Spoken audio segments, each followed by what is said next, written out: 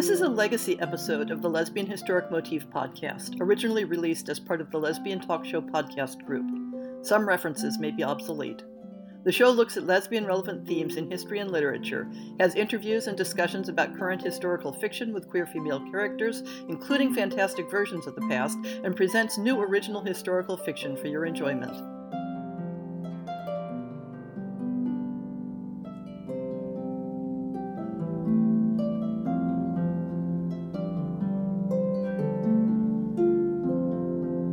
Welcome to On the Shelf for March 2019. I'm getting a bunch of really great interviews lined up for the next several months. I love how this podcast gives me both an excuse and the courage to reach out and talk to authors who are doing work that I love. I'm always looking for people who want to join us on the show, whether you're an author who writes queer women in historic settings, or a reader who has enthusiastic opinions about historical fiction, or a publisher who wants to talk about the field, or a historian who wants to talk about researching queer history. I'm open to almost anyone whose work intersects the themes of this podcast. Last month, you may remember that I was feeling a bit pessimistic about the submissions for the 2019 fiction series on the podcast. I did have a bunch of submissions come in on the very last day of the month, and I've selected a lineup that I think you're really going to enjoy. But I'm still thinking about whether to continue the series in 2020. It'll make a difference if people let me know that they're enjoying the fiction series and consider it valuable, whether you're a listener or as an author looking for new venues for your work.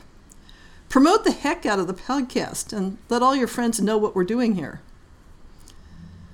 The blog has been looking at some articles about the rise of the study of sexology in the late 19th and early 20th century, and especially the ways in which women's experiences were marginalized in the construction of modern theories of sexuality. But moving forward, I'll be turning back to the earlier material that's my first love, with yet another article from the growing academic industry of Anne Lister studies, another of Sahar Omer's excellent looks at studying lesbian-like themes in medieval Arabic sources and the hazards of expecting them to align with the European experience, and then a couple of articles that touch on medieval transgender concepts and how they intersect with historic sexuality. That last topic is also relevant to this month's essay, which is part of my current series on interpreting the interrelationship between models of gender and sexuality in historic sources. Last month, I played with how approaches to breaking down our accepted notions of how gender and sexuality features get bundled into complex categories, and how those categories can vary enormously across cultures in terms of how gender and sexuality are understood. This month, I'm jumping from the general and theoretical to the very specific. I'll be looking at a handful of case studies of individuals whose existence challenged their culture's gender and sexuality categories, and how the outcome of those challenges give us information not only about the structure of the cultural categories the people had available to them, but how people found ways to articulate identities that failed to match those categories, and tried to negotiate a modus vivendi even when their culture had no place for them. This month's author guest will be Catherine Duckett, whose debut novella, Miranda in Milan, tells a plausible story of what happened to Miranda from Shakespeare's supernatural drama The Tempest, after her father returns with her to 16th century Milan. Within the mysteries and dangers she encounters, she finds an unexpected connection with a woman with roots in the suppressed Moorish community in Spain. The new and forthcoming book list this month has some interesting coincidental categories. As usual, I've collected up some books I missed from the last couple of months. So starting with the January releases, we have several books set during the world wars of the 20th century. How to Talk to Nice English Girls by Gretchen Evans from Carnation Books looks like a nice traditional romance. In the aftermath of the Great War, everything is changing, but not for Marion Fielding. Marion's life is quiet and predictable in the solitude of the English countryside, where she plans to remain and care for her parents. But Marion's world is turned upside down when she meets brash, confident Catherine Fuller. Catherine arrives at the Fieldings' estate for the wedding of Marion's sister and immediately shakes things up. Instead of keeping an eye on the ill-mannered American girl and keeping her out of trouble, Marion finds herself magnetically drawn to Catherine's vivacious nature, and they are swept into a whirlwind romance that will change both of their lives. But will Catherine's unconventional behavior ruin their chance at happiness? Can Marion leave her old life behind? Will two women from different worlds find a way to be together against all odds and expectations? As War Goes By Amy, from Amazon Digital, picks up on the recent surge of interest in the women codebreakers of Bletchley Park. 1940, England. War has a way of engineering the most unlikely encounters. When Penelope Lowes sits next to Clarissa Cartreau in the practice train, she has no idea they are both going to the same place, about which they've both been sworn to secrecy, nor that her journey will take her much farther than her original destination, Bletchley Park. As World War II wreaks havoc in the world, it also makes people grow up faster. Penelope's initiation to love during her stint as a Women's Auxiliary Air Force has not been the most auspicious, and if anything, has made her even shyer and more gauche than before. Meanwhile, Clarissa enjoys the social scene and does not lack admirers. She has decided to make the most of her opportunities, away from the constraints of her aristocratic background. When Penelope, Penny, is recruited by the Special Operations Executive to become a special agent, she doesn't hesitate long before agreeing. Only the thought that she may not see her friends ever again could make her waver between heart and duty. A young driver has recently shown her the power of a simple kiss, and her friendship with Clarissa is blossoming. Duty wins, and life and war go on. No one knows what the future entails. Will they get a second chance? This next book looks like an oddball alternate history. It's quite short, I'd guess maybe a novelette or short novella in length, and currently only available from Amazon. But it sounds like my sort of catnip, so maybe if it's ever released more widely, I'll check it out.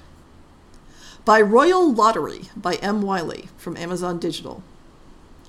It is the late Victorian era, and by a tradition of the country of Brittany and Greater Cornwall, a lottery has been run to find a common man of good education and standing to wed the widowed Princess Louise. Only a young woman named Alice is chosen. While Alice does her best to act her part in all this, she is soon troubled by Louise raising the mystery of what exactly happened to her late husband, as well as troubled by her own feelings as she spends more time with the somewhat mischievous princess. All along, Alice thought this would be a pretend marriage, only to begin to wonder how far Louise wishes to take this game of pretend. It will be a long month for her until the ceremony. The February releases start out with what look like some complicated relationships. Sophistries of Summer Days by Jenny Lofters, from Amazon Digital. Two women forge an extraordinary friendship during a time of instability, deception, treachery, and loss. Even the British West Indies are no refuge from the rising political tensions of the 1930s.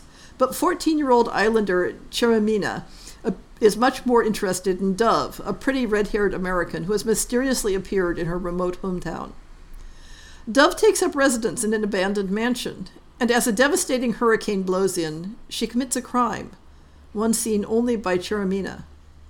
An unlikely friendship forms between the two young women, but when the storm finally abates, Dove disappears from Cheremina's life.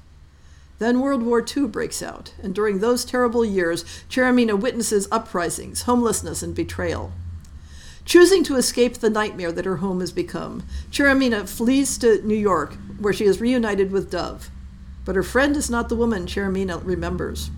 As Dove and Cheremina struggle to reconnect, they must determine whether friendship and love can weather the storms of life. Memoirs of a Triangle by Christine Twigg from Nine Star Press is somewhat vague about how the titular triangle will end, so read at your own risk. When Edith instigates a new game with her two best friends, May and Peter, on a warm spring day in 1869, she ignites sexual awakenings that will influence and shape the rest of their lives. Although Edith lusts for Peter, she is aware that May's desires are directed toward her, and when their triangular involvement begins to splinter, she leaves her two best friends to begin a career in Boston. However, even after choosing what they thought was the more stable path, they learn that the past is not so easily left behind. On their separate yet connected paths, they find themselves drawn together, experiencing eroticism, love, confusion, trust, and grief throughout the course of their lives.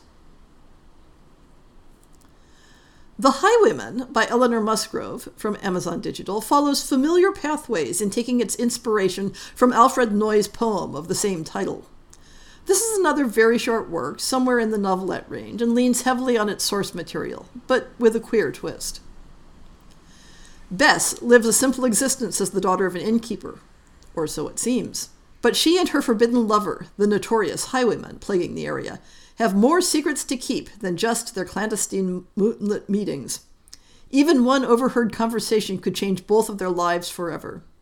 Inspired by Alfred Noy's tragic poem of the same name, this adaptation reimagines the story of the ill-fated lovers with an LGBT+ twist and a touch of hope. The March releases are dominated by novels from mainstream presses, and especially by historic fantasy. Though this is in part a side effect of the difficulty of hearing about small press and self-published books in advance of release. Remember that if you have or know about an upcoming book that falls in the scope of this podcast, drop us a note with the information, especially if you'd like to have it included before it gets released. The first up is by this month's author guest, Miranda in Milan by Catherine Duckett from Tor.com. With Miranda in Milan, debut author Catherine Duckett reimagines the consequences of Shakespeare's The Tempest, casting Miranda into a Milanese pit of vipers and building a queer love story that lifts off the page in whirlwinds of feeling. After The Tempest, after the reunion, after her father drowned his books, Miranda was meant to enter a brave new world. Naples awaited her, and Ferdinand, and a throne. Instead, she finds herself in Milan, in her father's castle, surrounded by hostile servants who treat her like a ghost.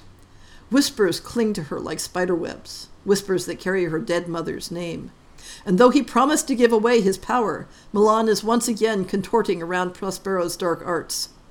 With only Dorothea, her sole companion and confidant, to aid her, Miranda must cut through the mystery and find the truth about her father, her mother, and herself. The Parting Glass by Gina Marie... Okay, I'm really sorry, I'm going to totally screw up this surname. Gina Marie Guadagnino from Touchstone. Looks like a complex mix of history, adventure, and forbidden romance.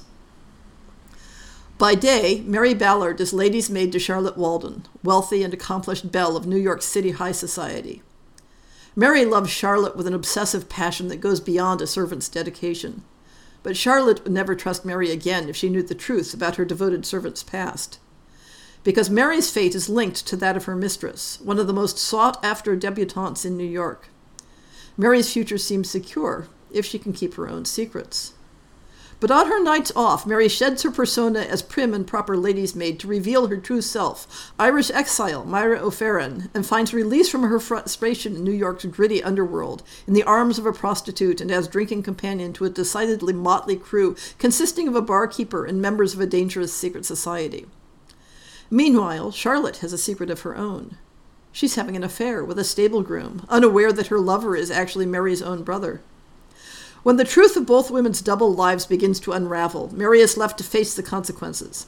Forced to choose between loyalty to her brother and loyalty to Charlotte, between society's respect and true freedom, Mary finally learns that her fate lies in her hands alone. A captivating historical fiction of 19th century upstairs-downstairs New York City, The Parting Glass examines sexuality, race, and social class in ways that feel startlingly familiar and timely. A perfectly paced, romantically charged story of overlapping love triangles that builds to a white-knuckle climax. This is an irresistible debut that's impossible to put down. I still haven't gotten to reading the first novella in the following series, but it gets the nod from reviewer Liz Burke, and that's usually good enough for me. The queer content isn't obvious from this blurb, which is a repeating theme in some of the following descriptions, but take it as given. Alice Payne Rides by Kate Hartfield from Tor.com. After abducting Arthur of Brittany from his own time in 1203, thereby creating the mystery that partly prompted the visit in the first place, Alice and her team discover that they have inadvertently brought the smallpox virus back to 1780 with them. Searching for a future vaccine, Prudence finds that the various factions in the future Time War intend to use this crisis to their own advantage. Can the team prevent an international pandemic across time and put history back on its tracks? At least until the next battle in Time War. The True Queen by Zen Cho from Ace is another historic fantasy where the queer content has to be taken on trust from the rumor mill. Although, in this case, the rumor mill includes direct from the author. So, shh, don't tell anybody, but I have a recording date to interview her. This is a sequel to Zen Cho's acclaimed Regency fantasy, Sorcerer to the Crown, and like that book, it examines themes of colonialism and the place of people of color in Regency England. When sisters, Muna and Sakti, wake up on the peaceful beach of the island of Jandabaik, they can't remember anything except that they are bound as only sisters can be. They have been cursed by an unknown enchanter, and slowly Sakti starts to fade away. The only hope of saving her is to go to distant Britain, where the Sorceress Royale has established an academy to train women in magic. If Muna is to save her sister, she must learn to navigate high society and trick the English magicians into believing she is a magical prodigy. As she's drawn into their intrigues, she must uncover the secrets of her past and journey into a world with more magic than she had ever dreamed. Levitate, a spy novel by John Cannon, from Supposed Crimes, takes us back to the mid-20th century with its spies and international intrigues. Many of John Cannon's books include supernatural elements. I can't tell from the blurb whether this one does as well. To Cassian Yurick, there is nothing in the world as important as the mission. As a covert agent for Greek intelligence, she disappears into whatever role she's given.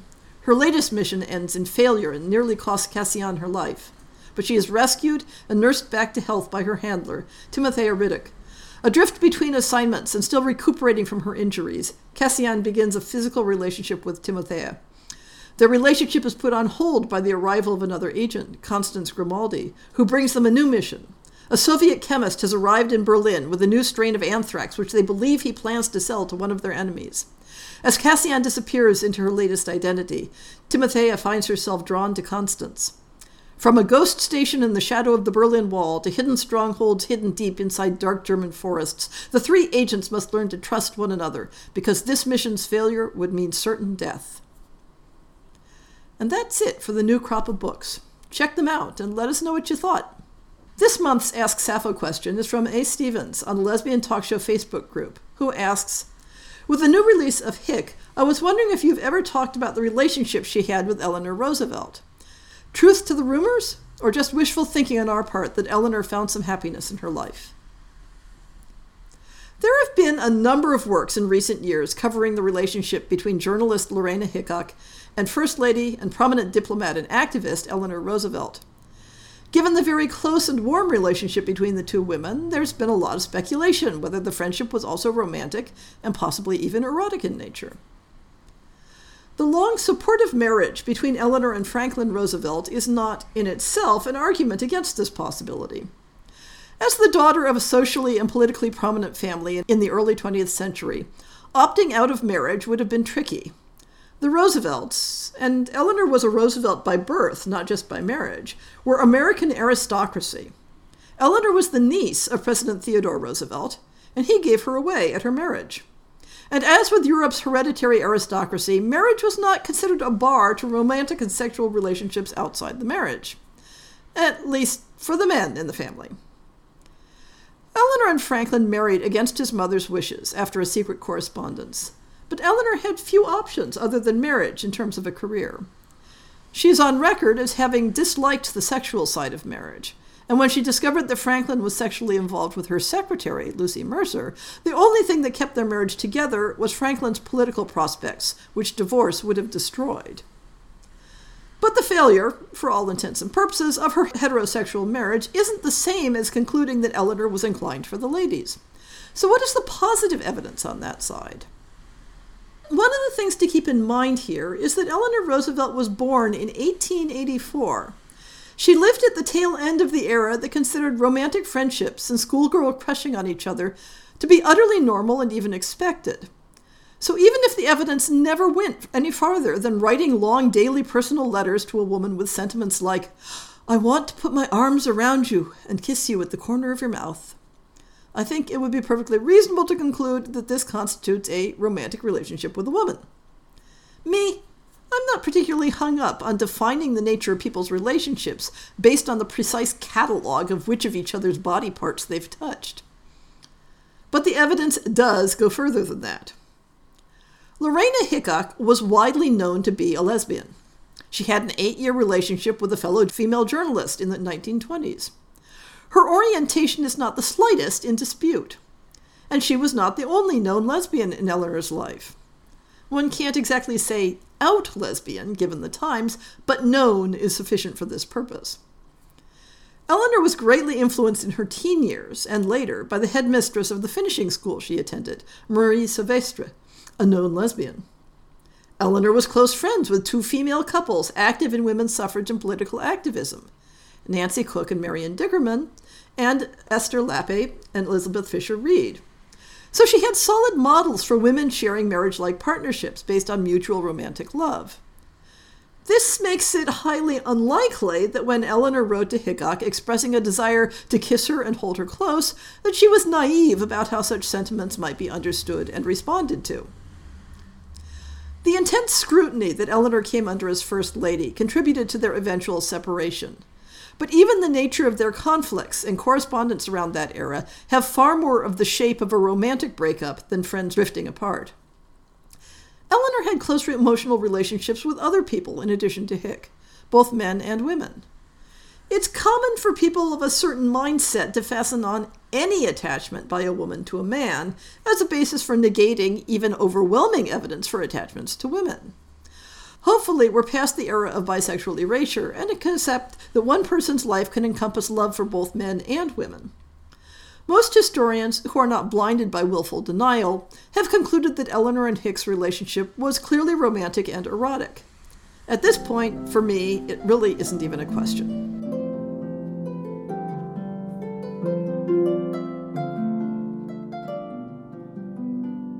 I hope you've enjoyed this episode of the Lesbian Historic Motif podcast. See the show notes for links to people and topics. Most shows will have a transcript linked as well. If you have a book announcement, a topic suggestion, or might like to appear on the show, please drop me an email. If you enjoyed this podcast, please rate it and subscribe on your favorite podcast app, and consider supporting our Patreon.